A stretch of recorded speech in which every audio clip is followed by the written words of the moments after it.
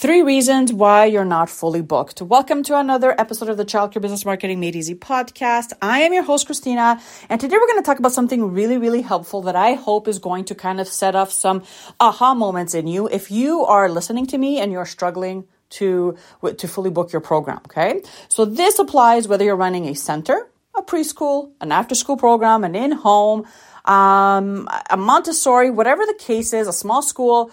This applies to you, okay? So in my experience, when I'm working with clients, when I am on strategy calls, when I'm doing audits, of marketing strategies, these are the 3 most common things that I see pop up when someone is struggling with a half-booked program, okay? The good news is, though, that once you pinpoint which one of these applies to you, then it's easily fixed, right? You get to go into like proactive mode and start implementing new things to get your business to where you want it to be. But if you don't do this work, and if you kind of stay stuck, hoping and thinking and hoping and promoting, then you're going to struggle to book your program, right? So the first reason why you may still be not fully booked is that maybe, just maybe, what you have to offer isn't really needed in your community. Let's say you decided to open a huge center. You bought a building, you rented out a space, maybe you renovated your basement and you wanted to start a home daycare.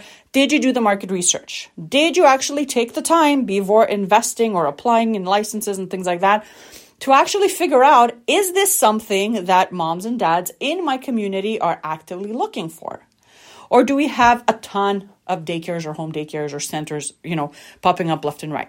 And I say this because most of the time especially if you're a new provider, most of the times what I see is that they don't take the time to properly do the market research.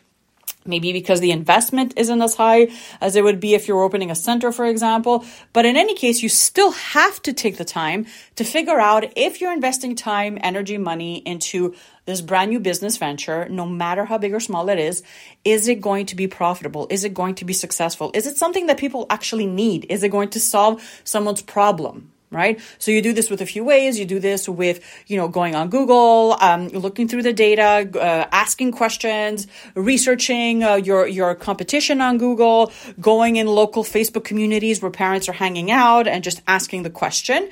But this is something that is so important, especially if you're brand new or you're just thinking about starting a daycare, or maybe you've been in business for like under a year and you're still struggling with your enrollment, right? Ask yourself, did I do the market research, right? If you need a free resource on how to do proper market research, I actually put something together a few months ago. I'll link it in the show notes, and you can just click on that and it's going to open up into like a Google Drive, and you'll be able to kind of save a copy on your own Google Drive and go through that, okay? But it's really, really important.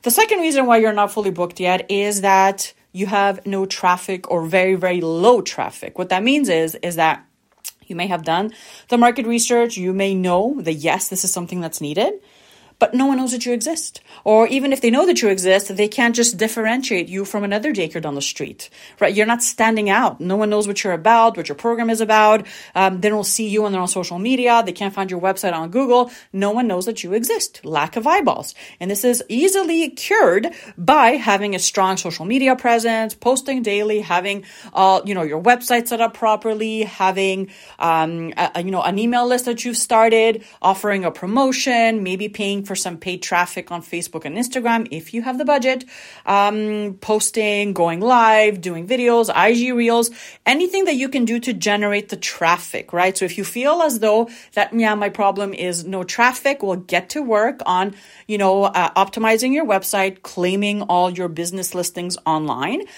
creating partnerships with local business owners, sharing about your program all the freaking time. I'm talking about all the time. So on your personal page on Facebook, and on Instagram, setting up your business pages on these platforms and sharing about your program all the time, and asking parents, if they want some more information, like you have to tell them what to do next.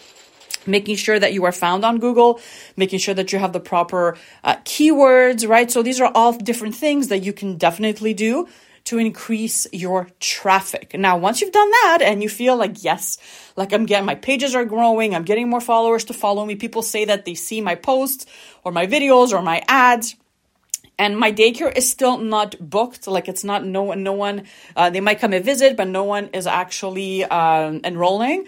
Then the third issue is a lack of a sales pitch, right? A sales pitch. So knowing how to generate traffic and knowing how to get a mom and dad to say yes to you are two different things, okay?